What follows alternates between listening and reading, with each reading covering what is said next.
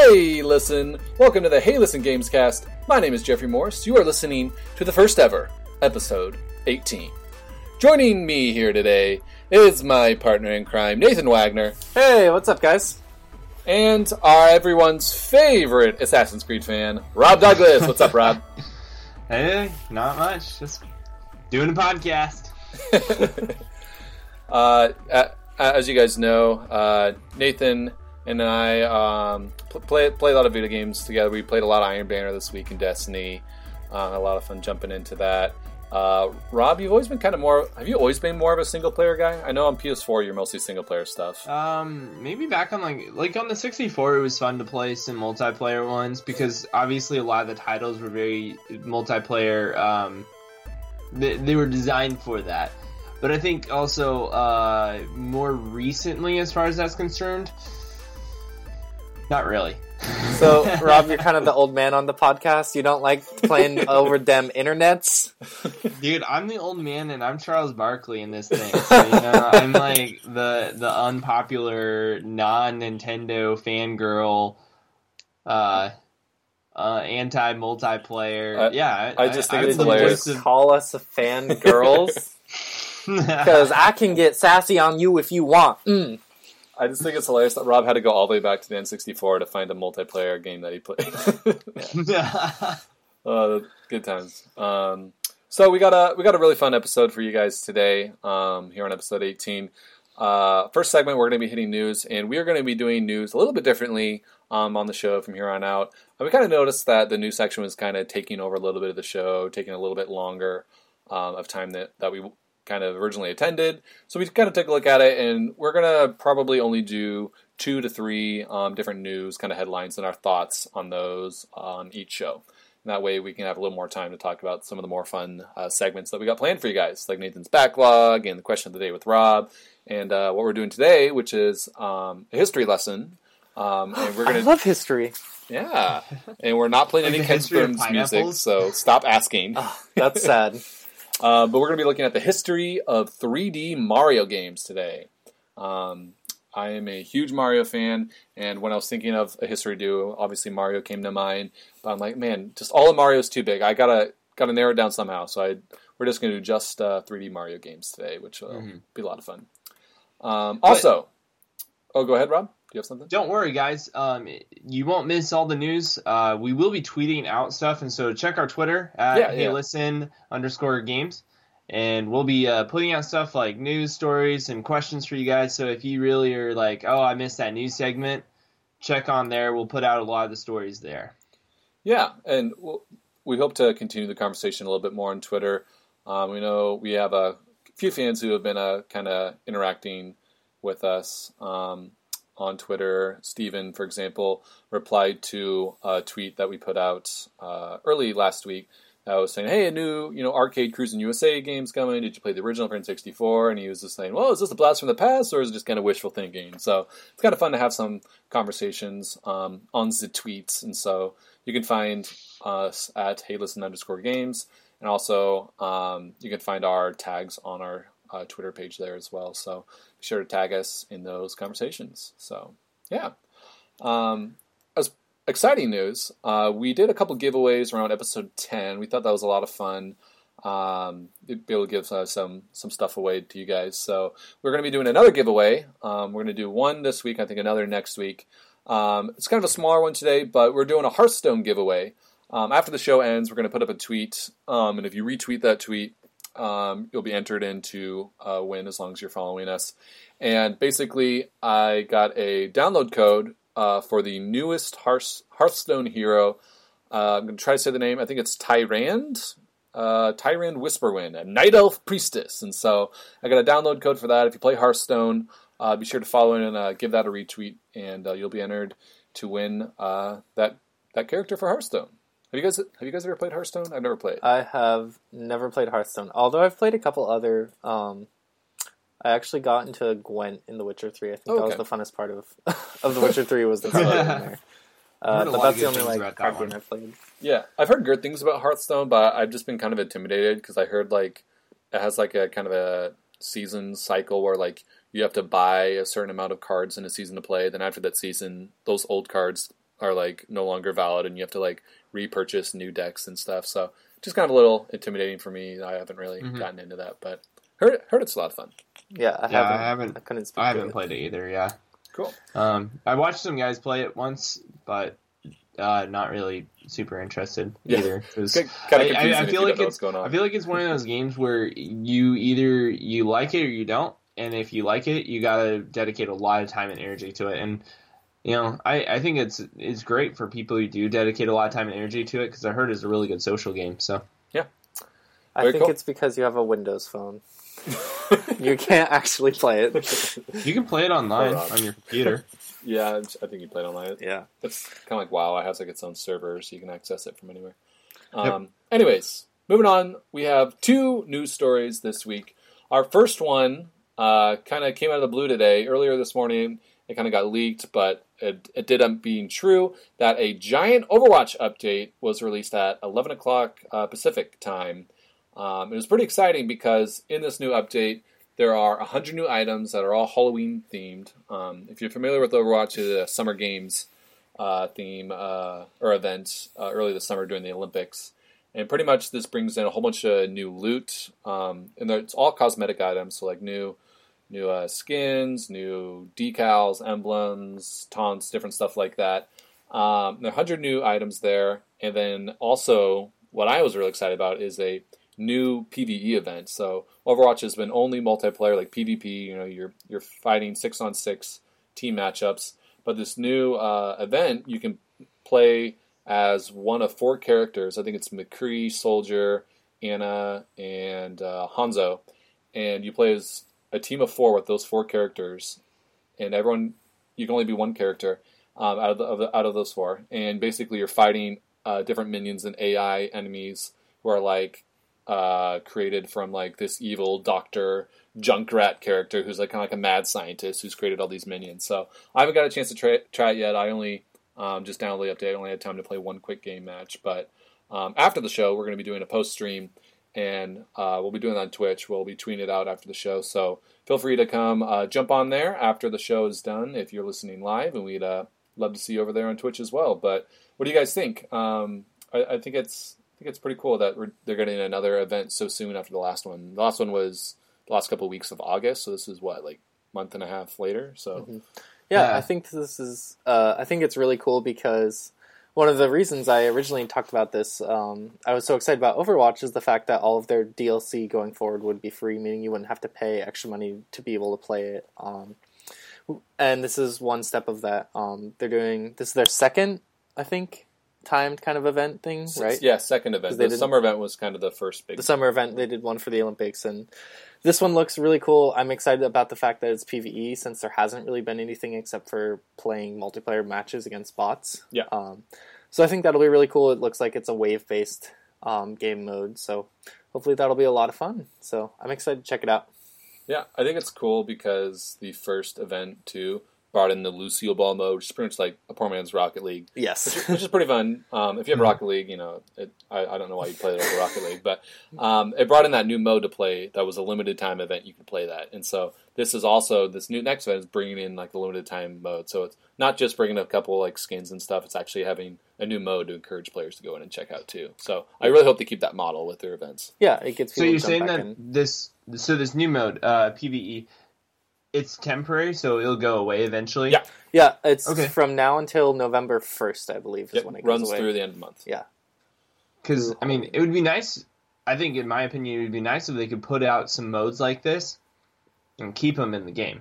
That would be kind of nice. Like put out, like almost like the Horde mode, or, because that's kind of what it sounds like. It sounds like Horde, or in Halo, where you do, like, the defend the base one, the waves one. Firefight. Yeah, Firefight, that's the one. Yeah, Firefight. Yeah. I couldn't think of it for a moment there. But, like, if they could put something like that in the game and keep adding updates and new modes to the game and keep them in the game, I think that would increase the longevity of the game as well and make it even more fun for, like, the tournaments and bigger events. Is, suddenly not only are you just doing the team battles, but you also have these other, like, Horde mode type thing going on, and maybe some different other modes like the Rocket League type one, and they stay in there. I think it'd be cool. Actually, that would make it even more attractive. kind of disagree with you, Rob. I actually really like the fact that it's kind of limited because it gives you more incentive to jump in because you can only play for a certain amount of time. And I haven't played the new one yet, but I know with like Lucio Ball, it wasn't super deep. And so it wasn't a thing where I'd want to keep going back to playing it over and over again. I don't know if you feel the same way, Jeff, but so it was kind of cool to be able to play for a limited amount of time, get some cool skins and some cool rewards and stuff like that. It does give you a reason to turn the game on, which is cool. Exactly. And I don't know about you, but the actual core gameplay and the team matchmaking stuff like that, the modes are really, really good, and so it keeps making you play even after. Yeah, the modes are really good, but at the same time, there's very little modes and options of what you can do in Overwatch, so I don't think that would hurt to keep it in there necessarily. But I don't know. At the same time, it doesn't make sense at the thinking from the consumer standpoint to like, hey, this mode's really fun, and let's take it out, and you can only play these 2 modes again. But yeah, I don't know. It's definitely a balance. I think it's cool that even if it is a limited time event, it feels. I haven't tried the new one yet, but it seems like it's really mode that they put a lot of attention and care into. It's not just we slopped together a weekly brawl thing. It's actually a pretty cool event that they made. So yeah. Well, and hopefully they'll keep working on more special events and stuff like that they'll be doing quarterly. At least that's what it seems like. I'm excited for the Christmas event. Yeah, exactly. And so we'll always be getting to look forward to trying something new, which is exciting. Yeah, and if it's this frequent, like once every 2 months or something like that, that would be awesome. Yeah. Yeah, you might even see one for Thanksgiving and then Christmas. Yeah. I've been kind of wanting to get back into Overwatch, but I just haven't played it in like a week or two, and so this is actually perfect timing. It was actually funny. I've been wanting to get back into Metal Gear Solid 5 as well, and I haven't played it in like a month or two. And I've been telling myself this whole weekend I was going to do it, but I was out of town, and stuff came up, so I just didn't play it. I was going to play it Monday night, but I was like, I'll jump on and play a couple more rounds of Destiny before Iron Banner ends. And I was going to play it today, then this Overwatch thing came out, so I'm like, man, I'm never going to play Metal Gear Solid again. Well, it is a single-player game, so it will always be there for you. That's true. It's not limited. Yes. Alrighty, moving on to our next news piece. You want to take this one? Yeah, sure. So, some news leaked. Was it earlier this week? Yeah. It was, I believe it was earlier this week. Last couple days. In the last couple days, Mass Effect Andromeda, the art book, some of the art leaked as the release date of March 21st, 2017. And there was I forget. It was on Amazon, right? It was on Amazon, yeah. I think it was on Amazon. So it said site. it would release the same day as the day that the actual game released. And so it looks like the release date for Mass Effect Andromeda is going to be March 21st, 2017. And then there's supposed to be more details, and I think there's supposed to be like a gameplay trailer and talk more about the game on November 7th for N7 Day. Yeah, and the thing that makes this plausible is that's what kind of makes sense. We were kind of expecting, like they kind of said, hey, it's probably going to come out around March, around that time frame. So it's not really a surprise that March 21st would be a date that they would go for. Although I'm still skeptical because maybe it's just because they haven't really revealed it except for like a weird random small video at the PlayStation event thing in September. And I kind of think it's going to get delayed until next summer. But we'll see. I can see it too. That we don't know like hardly anything about the game, and like Mass Effect, it's such a huge game. There's so many pieces to it. Like the fact that we've just seen this fairly tiny like little glimpse, like makes me think maybe there's a lot more to be done there. But I don't know. Well, and when the PS4 Pro was released or announced at that big conference, and they showed the gameplay for Mass Effect Andromeda, and we were seeing this whole scene of the exploration and the scanning of the plants, which was kind of strange, and the jetpack and all that stuff. It didn't feel like it was just you're polished. You're kind of just pulling a scene right out of the middle, and it didn't feel completely totally polished, and it didn't feel like it fit just yet. It was like it was like if you want to choose the worst way to reveal a new game that no one has ever seen before, like that's the worst way you could do it, because it was just kind of a random scene, like kind of normal gameplay. There wasn't really any hype or anything. There was like no exciting shooting, going on. like no action. Shooting. Like you said, Rob, like it showed them scanning like the planet and stuff like that, like or plants, plants. Yeah, like that's it was just weird. A cool gameplay mechanic, I guess, but it's not something you want to show off when you show off your game for the first time. What they should have shown is either like the middle of like an intense action scene where you're kind of like running, taking out some enemies, showing off a couple new like powers that you have, showing like a really neat environment, and either do that or do number 2, just like walk around the Citadel and just see all the different alien creatures and all the different NPCs and all the characters and like how you can make this massive world with all these characters like look really nice. But instead it was like a little dark room where you jump on like a couple little platforms. Like, didn't really get me excited. Yeah, it was strange. Yeah, and I think with that, with how Mass Effect 3's ending wasn't super polished and kind of minuscule and sort of made all your decisions that you made throughout the whole series sort of just not there. I think they're going to take a lot more time to make sure that this one doesn't disappoint. I think that's good. And so I think it's going to be delayed. There's I have no doubt in my mind that March 21st is not going to be the release date. And keep in mind, this will be the second delay. It's already been delayed once. It's already been delayed once. It was supposed to come out in November, December. Fall. Yeah. And it got delayed to March-ish. Well, all of the Mass Effects, or 2 and 3 both were released in March, right? Yeah. Yeah. Okay. So it could hit, but how long do you think it'll be delayed, Rob? Like, do you think it'll be a big delay or just a couple months? I think it would be a polished delay, which normally is closer to like 2 to 3 months. Yeah. Rather Maybe than like a full delay. Or something. Yeah, because I feel like they do have a game completed. Because we've been seeing possible footage and all these things for, a year now? Like N7 last year was when we first started seeing things, right? Yeah, I mean, they still haven't really shown gameplay. Talked about it. They haven't really shown but anything. we saw like someone had like a screenshot of the Mako on their computer screen, Yeah. and at E3 last year they showed like a short trailer thing of it. So I think the game is complete story-wise, but I think with a lot of the gameplay aspects and making sure every decision matters and stuff, I think a lot of that will still need to be polished out. So I don't see Especially it being since in March. This is like, I think this is Bioware's first like next gen game, right? Like they made Dragon Age Inquisition. Oh, they made a Dragon Age. Okay. Yeah, they did. So I mean, still relatively new to developing for the platform, I guess you could say. And the team that's been working on this has probably been the same team that's been working on it since Mass Effect 3 came out back in 2011 or whatever. And so there's that, plus they also are developing for the PS4 Pro, which makes them jump through some additional hoops. And I think, now that I remember, Dragon Age Inquisition also came out on Xbox 360 and PS3 as well as PS4 and Xbox One. I have it for 360. Yep. So this is really their first like next-gen exclusive. Yeah. We have to take advantage of everything, including the PS4 Pro, like all that kind of stuff. So yeah. Well, and I think... So my theory is August 2017. I think it'll be early August. Early August? Or not August, sorry. March, April, May, June. That's even more than I projected the first time. Yeah, I think June makes sense. June would make sense. Yeah, June or July, actually. Especially with how many games are already coming out in the first quarter of next year.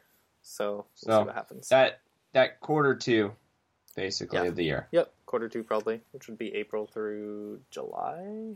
Yeah. May. Oh, yeah. April through June. So. Great. That's the theory. Alrighty.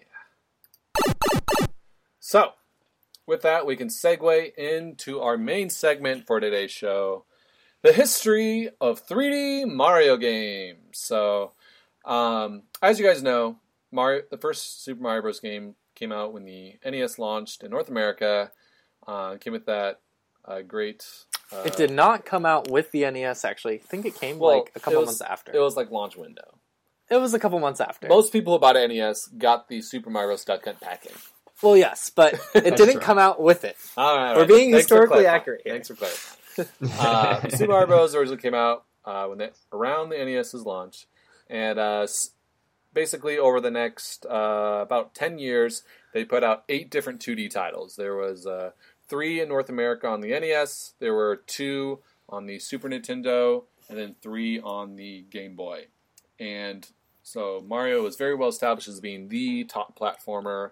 I mean, Rob, they started to do spin-offs, right? Mario Kart. Yeah, they started some spin-offs with like Mario Kart, Mario RPG.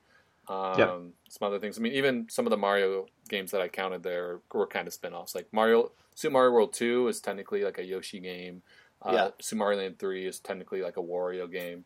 But, I mean, even if you think about like Genesis and other things, like, Sonic being a competitor and all these other, characters, like Mario was really like the top dog that everyone was kind of trying to emulate. And so when the N64 got announced and we're bringing things into 3D and Mario 64 was announced as the launch title, there were huge expectations because Mario was this big juggernaut. And so Mario 64 first arrived in 1996. And I remember the first time I saw Mario 64, I was in a Walmart. They had a demo up on the screen of Mario fighting Bowser, and I just thought it was the most like beautiful, like insane thing I'd ever seen.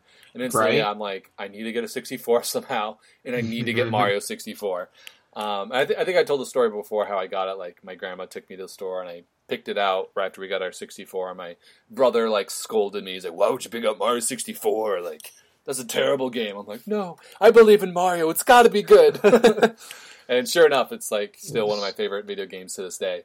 So Super Mario 64, 1996, that's our first 3D Mario game. Really one of the first big 3D console games ever. Like, it's inspired and so many different video games with just the camera system and the hub world. And basically, it kind of set... Oh yeah, go ahead. It kind of set off like the 3D platformers on the 64 generation, like Banjo and Kazooie, Banjo and Tooie, and Donkey Kong 64. Like all those ones kind of came after this, and they were all modeled after Mario 64. Yeah, and I actually did a bit of research on Banjo Kazooie, and I found out that it kind of went through a lot of years of development. It was originally like a Super Nintendo game. They put it on 64, but then they didn't like the direction, and it was like a humanoid type character, so they switched it to a bear. And then once they saw the prototype for Mario 64, they're like, oh, we got to make it more like that. We have to make a big open world where you can explore and collect things. And so as we go through the history of Mario games, I'm going to kind of list off a couple things that were notable about that game and what it kind of did like as a first for the series. Some of the first in Mario 64, obviously, was in 3D, but it added voices. Like, we had never known what Mario, any of the characters sounded like until we got Mario 64. And Charles Martinet, the Mario, the Yahoo! The Mario Italian voice that we all have come to know and love. It's me, Mario! Yeah, exactly. And thank you so much for playing my game, when you beat it. So that was huge. Finally, we reached a technology where we could actually hear voices. And I remember the first time hearing Mario's voice, I was like, wow, this is what Mario sounds like. And then it also added different caps that gave you powers. There was the wing cap, the metal cap, the invisible cap. And then it was the first time where Mario shifted from, hey, you start at point A, you end the level at point B, you move on to the next level, and you're going, running through levels trying to reach the end. Because Mario 64 is a lot more about exploring and discovering and collecting things within the different levels, and you're finding the different stars, you're finding 100 coins in each level. And then it also had a hub world, which hub worlds were, it was the first kind of 3D hub world where you could walk around a big physical space and find secret stars in the castle, unlock different areas that you could jump into paintings. And so there's only been a few other Mario games that have really done a hub world similar to Mario 64. But the thing I really like about it is, like, whenever you start the game, you feel like you're coming home. You're like, man, I'm at home. I know this part of the castle. I know what this door is behind this one, but there's this mysterious door. I have no idea what it's behind. And I have to figure out how to get access that area. But yeah, the coolest part about the castle, in my opinion, was just all the super secret, like, cool little things you could find and stuff like that. Like, there were entire levels that you wouldn't know about unless you needed to jump through the window, or there were little, like, messages. The L is real one that sent everyone going crazy and stuff like that. So just all the little details, I feel like, made that really, it wasn't just getting from point A to point B, but also discovering things along the way, which really encapsulated the entire spirit of the game. Yeah. So I think, I know the three of us all have a special place in our heart for Mario 64, and I ran a poll on Twitter right before the show and asked some people follow me on Twitter what their favorite 3D Mario game was, and Mario 64 is actually the top vote right now with 44%. And a good friend of the show, Joan20, said that Mario 64 changed the whole game, brought me to tears when I demoed it on the N64 before it released, and so similar experience there with him. So that's Mario 64, and then about 6 years later, in 2002, we finally got our next proper 3D Mario game. Luigi's Mansion launched with the GameCube, but wasn't really, a Mario platformer. It was a lot different. So Mario Sunshine was our next 3D Mario game. And the thing that Mario Sunshine really did differently for the GameCube was it was kind of the first real story in a Mario game. Mario games, have always been kind of notorious for the story is Peach gets stolen by Bowser, and you have to go save her. There you go. You don't need a story. You run around, have fun. But Mario Sunshine really first had a story. There was different cutscenes. There was voice acting. Mario didn't really talk, but like every other character, whether it was Peach, Bowser Jr., your water backpack, Toadsworth, they all like had lines and talked. And it was strange. Like it didn't really work. It was really cool that Nintendo tried to do it, and we're trying to do something different. And even thinking back about it, a couple of the cutscenes were kind of cool, but a lot of them were just really terrible. Like you start the game, I think, by flying into Delfino Island on a plane, and Peach has hearts instead of eyes. She's looking at Mario, and you're like, no, Mario does that because he sees Mario does that. That's like, right. That's right. To Delfino, and he's like, I want to go vacation. And like Peach, whoever's the voice actor for Peach, I'm sorry, you're really good, but she sounds super. It's really weird to hear her talk, and she has a really high voice. Yeah.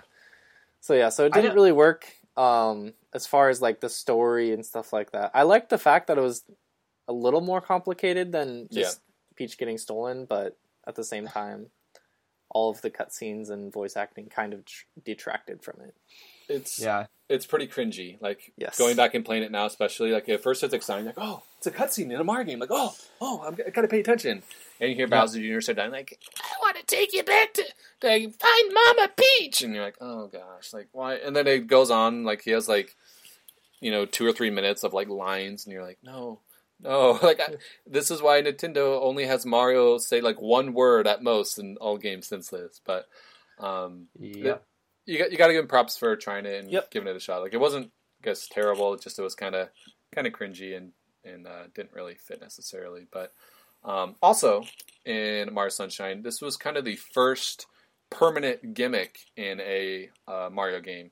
What I mean by permanent gimmick was like in different Mario games, you get different power-ups and, Yoshi might be in there and stuff. But that's always been kind of a, just a small part of the game. While in Sunshine, you have the water backpack on your game and it's on your back for like 98% of the game. And so everywhere you go and you can hover, you can, do different things with it. And so it really kind of changed the way you thought. At the time when the game came out, I wasn't a super big fan of it. I feel like it kind of made it more easy mode. Like you didn't have to be precise in your jumps. You just kind of jump and just hover wherever you are. But it still has some charm in it, and it makes it unique. And I think that is a neat part of Sunshine that everyone remembers. The backpack. It made it feel more like an adventure game than just a straight platformer. Yeah, which made sense kind of for the series because it was similar to Mario 64 in the fact that it was about exploring like big levels and finding secrets and stuff like that. And so it gave another aspect of kind of adventure games and exploration and stuff like that. Yeah, I was going to say something along those lines. Like it kind of did remove a lot of the platformer stability. Because, when you add that jetpack, you don't, like you said, Jeff, you didn't have to be as precise in your jumps and stuff. And that's one of the joys of a platformer is the fact that if you miss that platform, you got to start all over. Knowing that you nailed all those wall jumps in Mario 64. That's why I don't like platformers. I never nail the jumps. But, so that was interesting having the backpack in there. I think the main reason why they put it in was just to differentiate from Mario 64. Because the layout was very similar. I mean, you're not in Peach's Castle, but you still have the giant hub world that's very similar to Peach's Castle. You unlock the different kind of paintings that you jump into and find, 5 stars in. So it was very, very similar. So they just kind of, put the FLUDD in there to make it different than Mario 64. Yeah. I think my favorite thing about Mario Sunshine is actually the world of Delfino Isle and kind of the tropical vacation setting and stuff like that. Being able to explore and play somewhere else besides the what's it called? The castle. Mushroom Kingdom. The Mushroom Kingdom was really cool, and I loved the tropical setting. It was a lot of fun. Music was fun. The music was great. The what are the residents named there? Oh, the Nokis and the big guys. What are they? The big guys, Piantas, something like that. They make this really awesome sound when you run into them. Exactly, yeah. So it was really colorful. I felt like it was even more colorful than 64 and stuff like that. Yeah. So, yeah, there was some cool stuff with that I really enjoyed. And you can, if you get all the stars in the game, you can have Mario run around in a Hawaiian shirt and sunglasses, which was awesome. Wait, you could? Yeah. I never got that far. I think when you never beat Bowser, you never finished. Yeah, when you beat Bowser, you unlock No. the sunglasses, and then if you get, I think it's all the stars, you get a Hawaiian shirt that he runs around in as well. That's amazing. It's pretty cool. That's awesome. So after Mario Sunshine, we had 2 years before our next 3D Mario game, which is a remake of a 3D game, and of course, I'm talking about Super Mario 64 for the DS. Came out for the Nintendo DS's launch. There was like nothing that launched with the DS. I got a DS for Christmas that year. It was like my favorite Christmas ever. Like freaked out when I got the DS. Like my parents were awesome. And then my grandparents got me Mario 64 DS. And at first I was really conflicted because I'm like, man, like I want a new game. Like I want something that uses the touchscreen. You know, it's different. But at the same time, I'm like, there's nothing that's coming out for this system for like almost a year. Like there's WarioWare and that's it. And I freaking love Mario 64, so I'm going to open this. And I played it a lot. It was a lot of fun. They enhanced the graphics really well. They basically, the main new things they added is they added 30 new stars that were hidden throughout the castle. And then they also added in Yoshi and Wario and Luigi as playable characters. And this is the only time in a 3D Mario game you've been able to play as Yoshi or play as Wario. So that was really cool. They had special powers. And also was the first 3D Mario multiplayer game. I have a ton of good memories because me and my brothers all had 3DSs. We would all load up the multiplayer mode, which there was mini games you could play, which was fun. But there's also like an actual 3D multiplayer where everyone was a different colored Yoshi. And you'd play like on the secret slide level or out in Peach's courtyard. And stars would just spawn throughout, so you have to go and like find the stars and you could like punch each other. It wasn't like super deep or anything, but like running around in a 3D world as Mario characters, like kind of blew my mind, and we had a lot of fun for what it was as kids. So a lot of fun with that game. Did you guys ever get a chance to try it? The remake? No, I never did. I played it one time. My friend had a DS and I played it, and I didn't play any of... I think I played the multiplayer with someone. I played like some of the mini games and stuff like that, but it was a bit later, so it didn't really blow me away that much. But I thought it was really cool that they added like 30 new stars that you could find in the server and stuff like that. It was a lot of fun going for all 150. I remember doing that, and that was like the thing that got me through year one of the DS when there was no games. And also the minigames were pretty fun and well thought out. Those actually used the touchscreen pretty well, and they kind of put those in New Super Mario Bros. Later on. But really the only thing that wasn't great was the controls, because you don't have an analog stick. So you had to use you had the D-pad. You had to use the Nintendo DS D-pad, which, worked, but at the same time it was a little bit more difficult than using the analog stick. And they also put in a touchscreen control where you could like use the touchscreen to move around, which I tried using and figuring it out, but it was never worth it. Like it was a really big pain to use. So yeah. But yeah, that was a pretty fun game, and that's really the only 3D remake that they've done of a 3D Mario game, which I thought was interesting. And even with 2D Mario games, they've kind of re-released some 2D Mario games, but they've never really remade a Mario game outside of Mario All-Stars for the Super Nintendo. So I'm on the bandwagon that Nintendo should, remaster these old 3D Mario games, put them out in a collection. That would be amazing. I'd love that. That'd be awesome. But after that, we had 3 more years till Mario Galaxy arrived in 2007. Man, what a great year 2007 was for video games. We got Mario Galaxy. Seriously. I believe it is still the number 2 highest Metacritic ranked game of all time, right behind Ocarina of Time. Yep. It has like a 9.7 average. And the first in this one had the first orchestrated music. Like the soundtrack was all orchestrated by their own Mario Galaxy Orchestra. First time you could use a fire flower in 3D, which was cool. It kind of stunk, though, because it was the timer. Like, you got it for 10 seconds. Yeah, you could only get it for But it was awesome being able to use it when you could. Yeah. You could transform into a Boo, which was a lot of fun. And you could also... They also debuted the Spring Mario and the Bee Mario suits, which were a lot of fun. And they were very, sparingly used as well. Kind of like Mario Bros. 3, the Sneaky suit or the Frog suit were just in a few levels. So it really didn't feel special. Yeah. Which is really cool. And then the thing I love about both the Galaxy games is they had over 20 bosses. So there's tons of boss encounters, and they're all really different and unique. And also, I guess another first would be motion controls, although it really just used the kind of motion just to collect stars. It wasn't really It was the best. It was Nintendo knows how to use, even when they make weird controllers, they know how to use them and make them really well. Because you look at the Wii controller and it's all super motion control based, and they could have gone something really weird and tried to make it kind of really apply to motion controls and gimmicky. But they didn't. They use normal Mario controls for the most part, except for collecting stars and when you would get on the rolling ball. Flick. Yeah, and you would get on the rolling ball. So they did it a little bit, but it was clever though. Yeah, it was clever. So it controlled really well. It was very tasteful. Yes, yeah, tasteful. Yeah. That's a good. Super Mario Galaxy is my favorite Mario game of all time.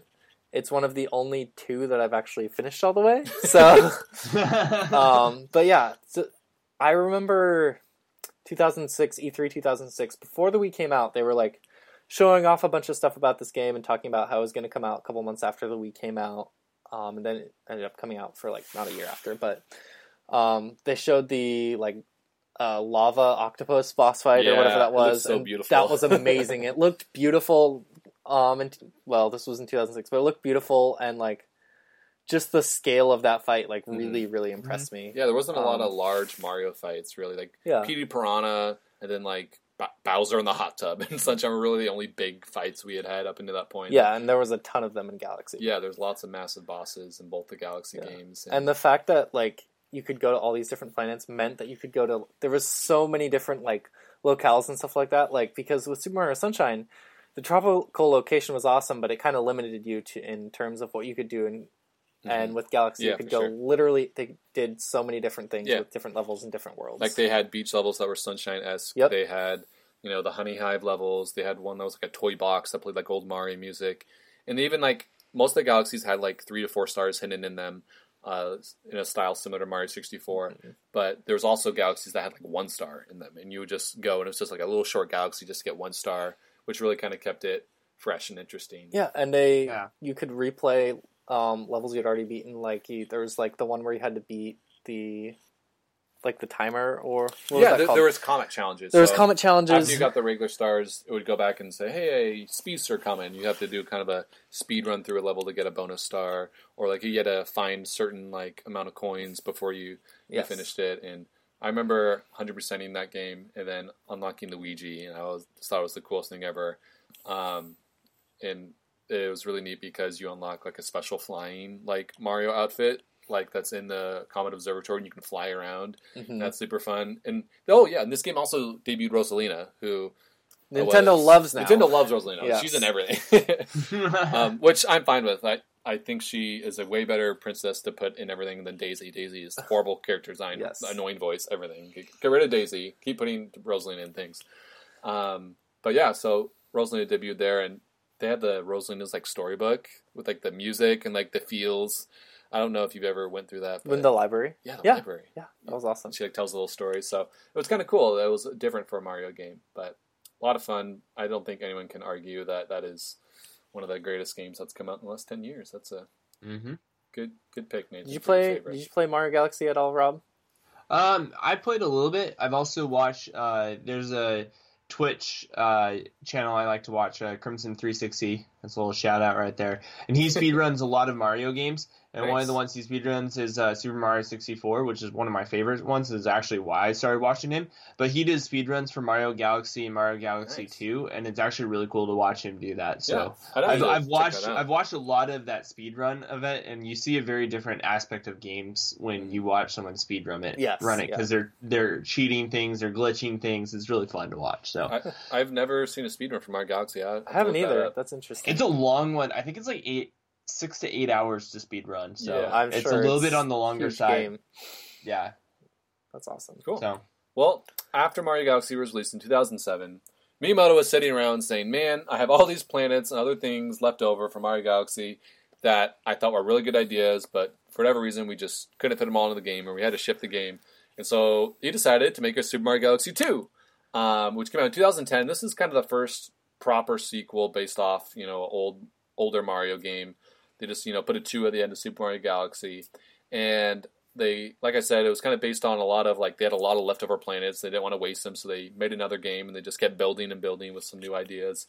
And so the main new ideas was there was a rideable Yoshi, which was awesome. This was really the first time in 3D. You could kind of do it in Sunshine, right? But he could go into levels. You couldn't really do anything with Yoshi because he was only in the Delfino Square, in or the Plaza, and he wasn't really Yoshi because all he did was like shoot juice out, which was really weird because it was like the whole water shooting mechanic, and they didn't want to create a new mechanic for his tongue and everything. And so this one, you can ride Yoshi through complete levels. You use his tongue to swing on things and eat enemies and shoot out, like, you can eat bullet bills and shoot them out to, like, blow things up and do really cool stuff with Yoshi, which was fun. It even, like, brings the callback from, like, Super Mario World. Whenever you jump on Yoshi, that's, like, a little dun, dun, dun, dun, dun, dun, like, little drum music, sound effect to the music. Yeah. So that was really cool, having Yoshi in there. And then it also added the Rock Mario power-up, which he pretty much turns into, like, a Goron and, like, rolls like a bowling ball and like knocks things down. And one of my personal favorites, Cloud Mario. Cloud Mario is actually really cool. It's a great mechanic. Yeah. Basically how Cloud Mario works is you get a cloud flower and you jump, and whenever you like do your little spin move, it'll basically create a cloud platform in the sky. You can do that up to 3 times before you need to grab another cloud flower. So you need to get across like a long gap. You have to do like long jumps and like make clouds in between. And Mario looks like hilarious because he has like this big poofy cloud like overalls and hat on. It just looks so cute, and I love it. But yeah, so that's kind of what Mario Galaxy 2 was about. It got pretty much the same review scores as the first Galaxy. It's didn't stray too far from the formula. Did you play Galaxy 2? It came out in 2010 when I wasn't really playing a lot of video games, so I didn't actually play it. I bought it on my Wii U when it came out on the eShop, I think last year. I got it for $10, which is a great deal. Amazing deal. Yes. So I've kind of been playing through that, but I've only played, like, I think 4 worlds or something. I forget. There's like 8 worlds in that game, right? So Mario Galaxy is your favorite Mario game of all time, and you haven't even finished the sequel? No, I haven't finished the sequel. I've played maybe like half of it or something like that. So This isn't like a cash-in sequel. This is like a full-blown, like, you love Galaxy, here's another, like, full expansion, pretty much, with new ideas. Yeah. But come on. Yeah, so I need to play it more, but it was really cool. The whole soundtrack was orchestrated again. There's beautiful, amazing music. There's actually 240 stars, which is the most stars in any 3D Mario game. That's insane. That's so many. Yeah, pretty much they had all the regular stars, then they had Comet stars, which you had, do speed runs, different, beat a boss without getting hit, stuff like that. And then once you beat Bowser again after that, basically Rosalina appears, who she's not really in the second game, and she basically spawns 3 green stars in every single world. And they're kind of like more like the hidden stars of Mario 64, where you just kind of have to run around and listen carefully. And if you hear the twinkle of a star, you're close, and you just try to find these stars that are just hidden somewhere in the worlds you've already explored, which add a ton of replay value. I don't think I've actually found all 240. I'm at like 210 or something. Like, I need to go back and 100% that. But yeah, and you can also play Luigi in that one as well, which I appreciated. So, which is one of the first times they did that in a Mario game. Yeah, or at least the first Mario Galaxy, you had 100% the game as Mario, then you unlock Luigi. This one, you unlock Luigi, I think, just after you beat the base game. You can switch freely between the two. Yeah. Which is nice. And then the hub worlds, we didn't really talk about it a ton, but Mario Galaxy had a similar hub world to, I would say, Mario 64 a little bit. It was kind of smaller. It was not as big as the castle, but it had, a big area where you kind of go into different houses and you'd launch from there to the different worlds.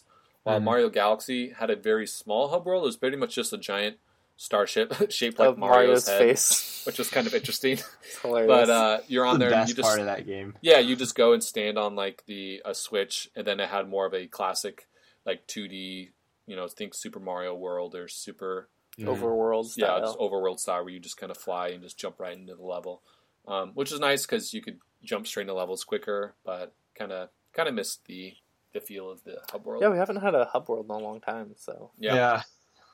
So moving on, we got 2 more games. We have Super Mario 3D Land in 2011 and Super Mario 3D World in 2013. Super Mario 3D Land in 2011 was really that first big original game for the 3DS. I remember I didn't get my 3DS about a year or 2 after launch. I got it used from a friend who wasn't using it anymore. And I had this weird thing that dawned on me when I saw he was selling it. I'm like, I could get a 3DS for a really good deal right now.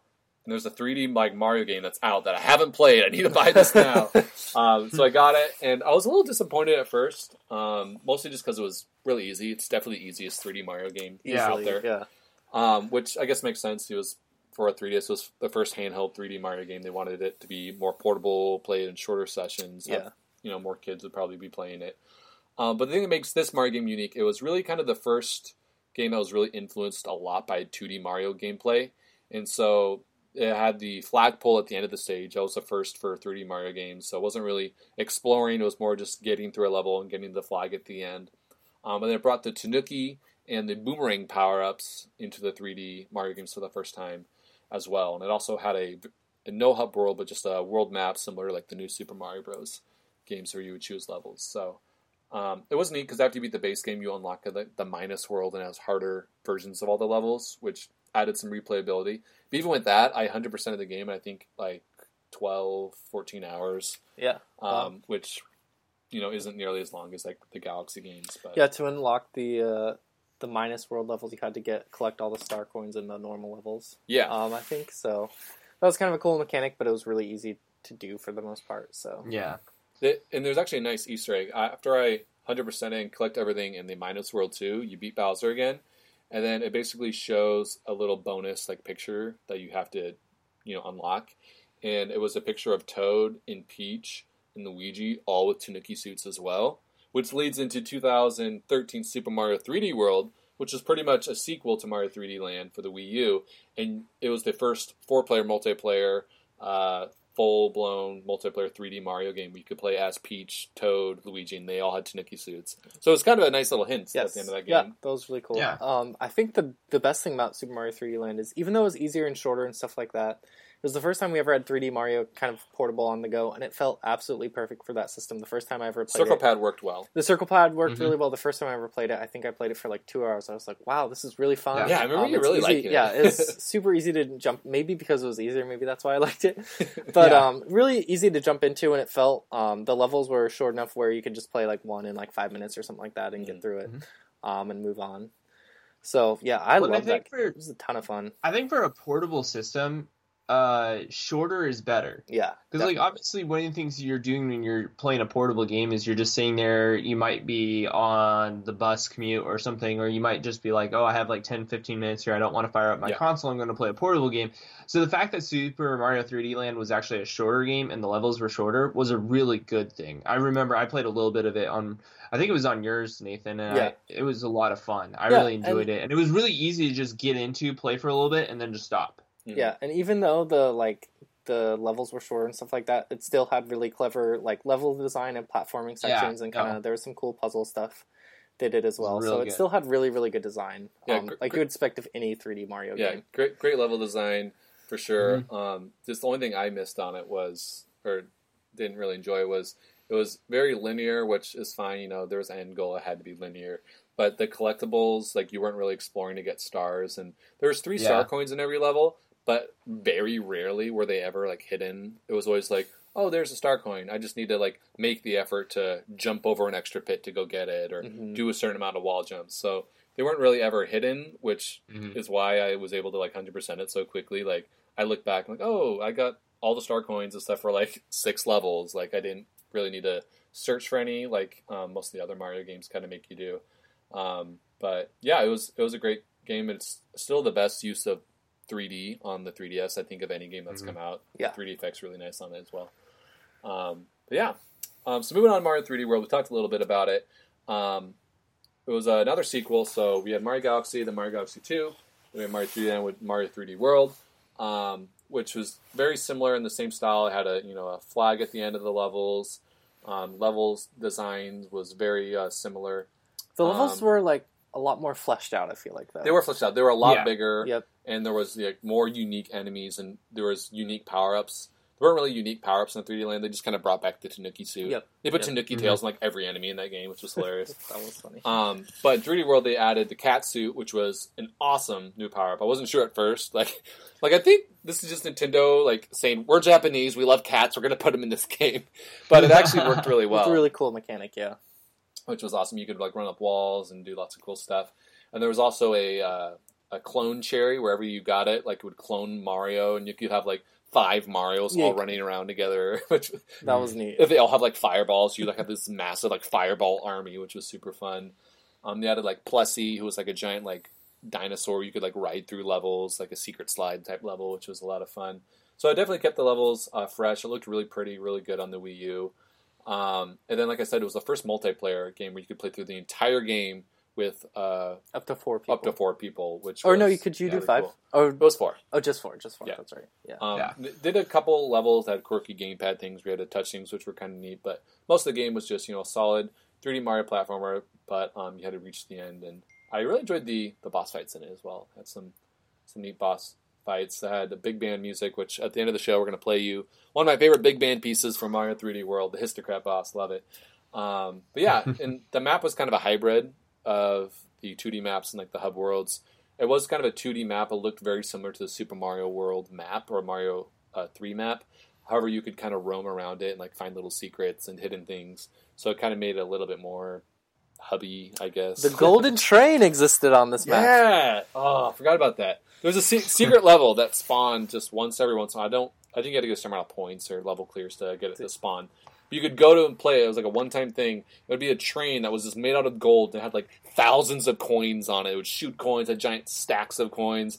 And being like a huge avid collectathon person and loving Mario coins, like my favorite. Jeff level. went crazy. It was so fun. Yeah. I think my biggest memory of this game is just the first night it came out. We went, and I think it came out the same day as the Xbox One or something like that. We went to GameStop, picked it up, and went back, and it was like 11 o'clock at night or something like that. And we're playing it with like myself and you, Jeff, and then 2 other friends. Our friends Matt and Nick. And we played it for like 4 hours, and it was insane because you could play a 3D Mario game with up to 4 people at the same time. Mm-hmm. And it worked. Like, it was kind of crazy, but it was a ton of fun to be able to play through it with 3 other friends. Yeah. So it worked really, really well. Yeah. So that's my biggest memory of this game. And it kind of tried to make you work together a little bit more, because I think, if I'm correct, you shared lives between all 4 of you. Yeah, you shared lives between New Super Mario Bros. Everyone. I'm like, oh, Nathan has 1 life left. I'll throw him off the edge, beat this level myself. He can't spawn until it's done. But with this one, it's like, hey, if I pick up Nathan, throw him off the edge, like, that's going to take a life away from me, too. And so it kind of made you work together a little bit more, and at the end of level, whoever gets the most points gets a little crown on their head. And they're going to wear it the next level. Yeah, they wear it in the next level, which is a cool little feature. But you could also get the crown knocked off of you. So, like, Nathan could, like, grab it if, like, I run into a Goomba and, like, his guy's wearing the crown. So that was another little fun thing they added in there to kind of put a little more competitiveness in it. But yeah, I think a lot of people, especially when it was revealed, people were kind of down on it because they wanted a kind of a full 3D Mario, more similar to they wanted Super Mario Galaxy 3, basically. Yeah. But we got this instead, and I think when it actually launched, everyone was like, "Oh, this is actually a really good game." And it was. Yeah, it's a really good game. It's definitely different than the Galaxy Sunshine 64, where they're more exploratory based. Which is why that game came out in 2013. We are now here in 2016. 2017 is right around the corner. That's 4 years. Like, the 3D Mario team has to be having this new game come out for the NX next year in the first year. So that kind of leads into our next kind of segment is, what do you guys want from the next 3D Mario? We're assuming one will come out within the next year when the NX launches. Are you guys hoping for another kind of Mario 3D World style game with, shorter levels, with flags at the end, multiplayer, kind of light? We're looking for more of a deep Mario Galaxy type experience with big hub worlds and giant worlds where you explore and get stars. What do you guys think? I think, honestly, I'd like to see more of the Galaxy side of things. And maybe even a little bit of a throwback even further. Maybe if they took a little bit of the style of Super Mario 64 and played it into a newer game. Like the aesthetic style, or just like the platforming style? I think the platforming style and a little bit of just kind of the aesthetics and kind of more of that like grounded 3D platformer in 3D Mario. So more like the Galaxy was a lot of fun, but I want to go back to the castle. I guess the classics. I want to see a new Peach's castle that you can actually run around and explore, like not just even see in the distance. Bigger. Like, just imagine, Galaxy 2 had, 240 stars. Imagine, 240 stars in the castle. Yeah. Or, the whole Mushroom Kingdom. Like the opening of Mario Galaxy, you see the castle, and you kind of run around in, the prologue, and then right in front of the castle, but then you go into space for the rest of the game. Yeah. So, I think it would be cool to see more of an exploratory game that was based on Mushroom Kingdom. The kingdom. Yeah, that would be awesome. You have to work your way to the castle. I half agree with you, Rob. And half don't. So I would like to see it go back to It's more similar like Mario Galaxy, Mario 64 style, where it's more exploratory. There's worlds you're trying to find stars, etc. Instead of focusing on kind of Super Mario 3D Land, 3D World style. More single player because I think you can do cooler, not only cooler platforming, but cooler just different gameplay and elements, stuff like that with one player versus four. So I think that would be really cool. But I don't know if I want to go back to Exactly the Castle. I think whatever Nintendo wants to do. You can do something completely different. Just something completely different. I don't know. Mario Galaxy was awesome, but I don't want to do like Super Mario Galaxy 3 or something like that. Yeah. I want completely different, whatever Nintendo decides to do, but with a focus on like different worlds and being able to explore and not having a timer, because 3D Land and 3D World both had a 500-second timer, so it limited what you could do somewhat. But yeah. Just something completely new we've never seen before. Yeah. I think that's when Nintendo and the EAD team, which is the team that makes Mario, is at their best, when they're doing new concepts that just completely blow our mind. Yeah, that's true. I kind of agree with you there, Nathan. Like, I mean, aside from Galaxy 2 and then 3D World kind of being, follow-ups on like ideas they had for the previous Mario game, I realize this is a new idea. Like the Sunshine was the 64, the Galaxy was the Sunshine. Like, it takes in a new direction. They really go for like their own kind of style with new power ups and new different things that they do. But regardless, I'm sure whatever the 3D team puts out, it's gonna be phenomenal. I'm crossing my fingers that it's a launch or it's within that first year of the NX, because I'm itching to really play a new one for sure. So cool. Yep. Oh, one more question I have for you guys. You think Bowser's getting old? Should we like not have Bowser anymore? Like every single one of these games I talked to you about, Bowser steals Peach, and you save her at the end. Except for Mario 3D World, he steals like these little fairies because Peach is playable. But it's like the same exact thing with Bowser. Like, do you think they should, not maybe use Bowser like they've kind of done with Zelda? Like, they haven't had Ganon in every single game necessarily. Do you think Bowser should like work together with another villain, or do you think that doesn't really matter? I don't think it matters. Story obviously is not what Mario was about. When they tried to do some stuff with Sunshine, it didn't really work out super well. So, and Bowser is iconic, so I'm fine with Bowser being a villain. I feel like Bowser's so iconic. Exactly. You can't really not. It'd be great. Yeah. If they had somebody else, as long as he wasn't like terribly designed, if he was kind of cool designed, I would be okay with that too. I don't really care that much, but I think Bowser's fine.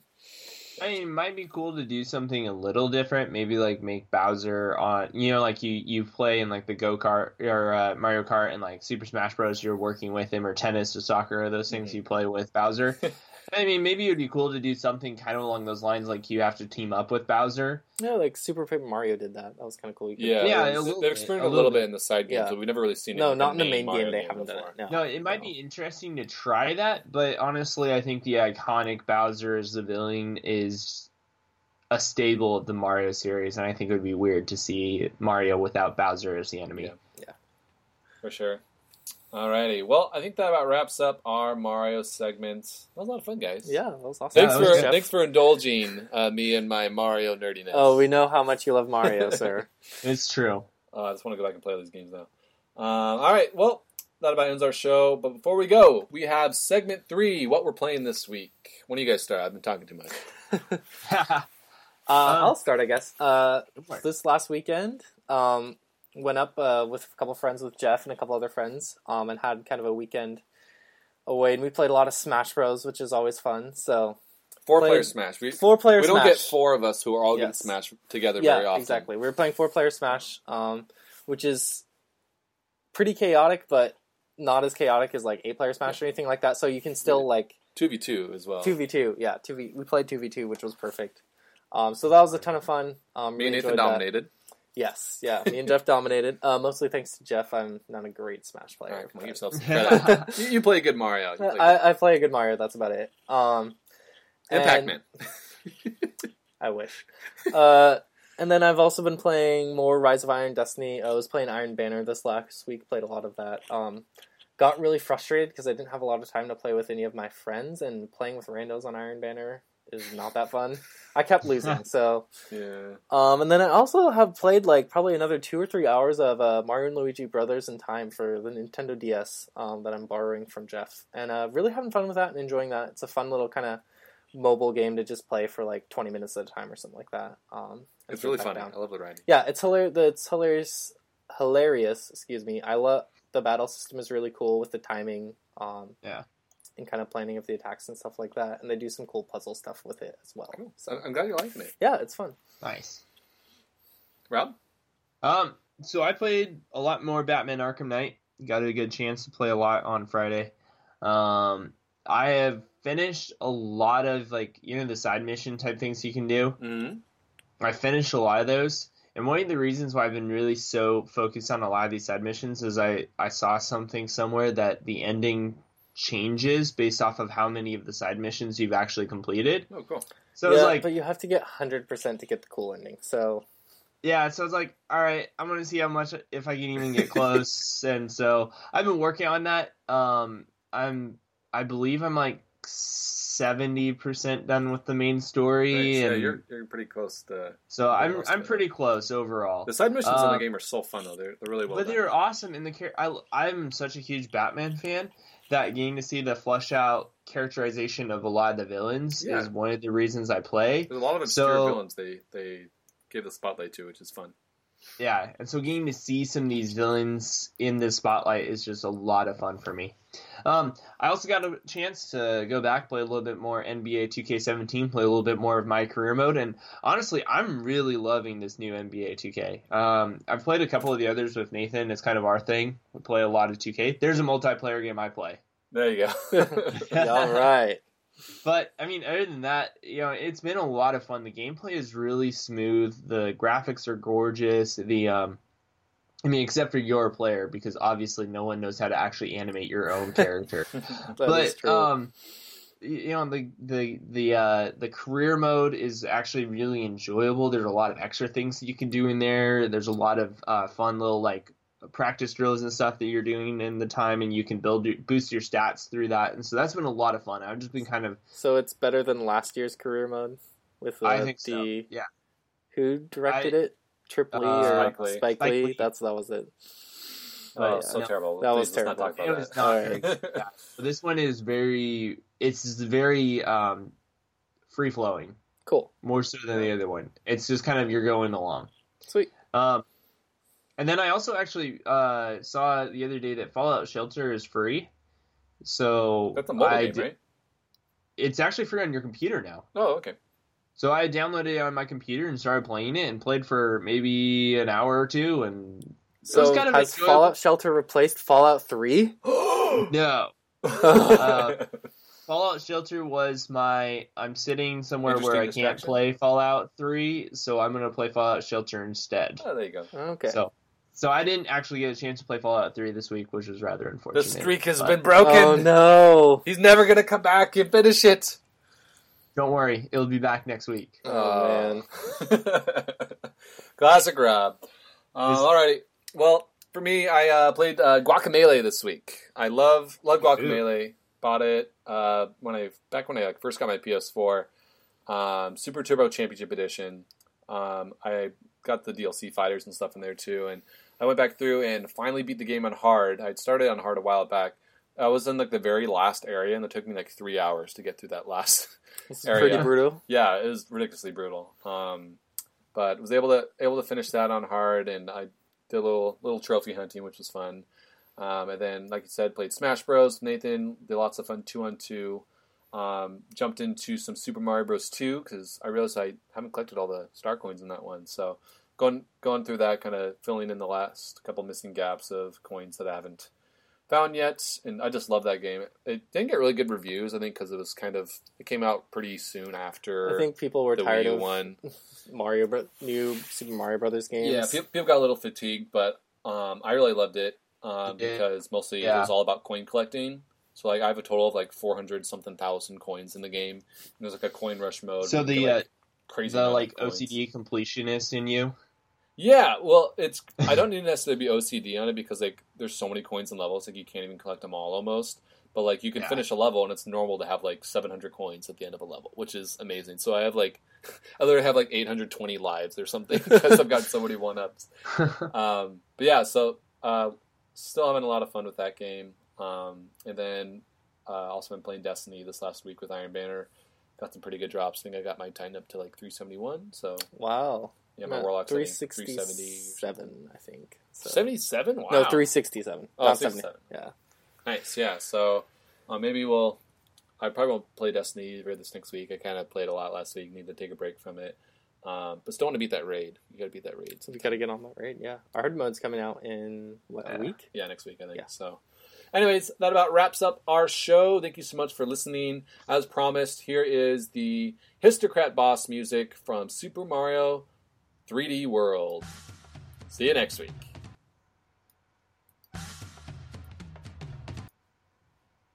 Or maybe we won't be able to play that because it's not loading on our thing. Oh, all right. Well, sorry about that, folks. We'll get that to you next week. So we'll just go with our regular song. Any closing comments, guys?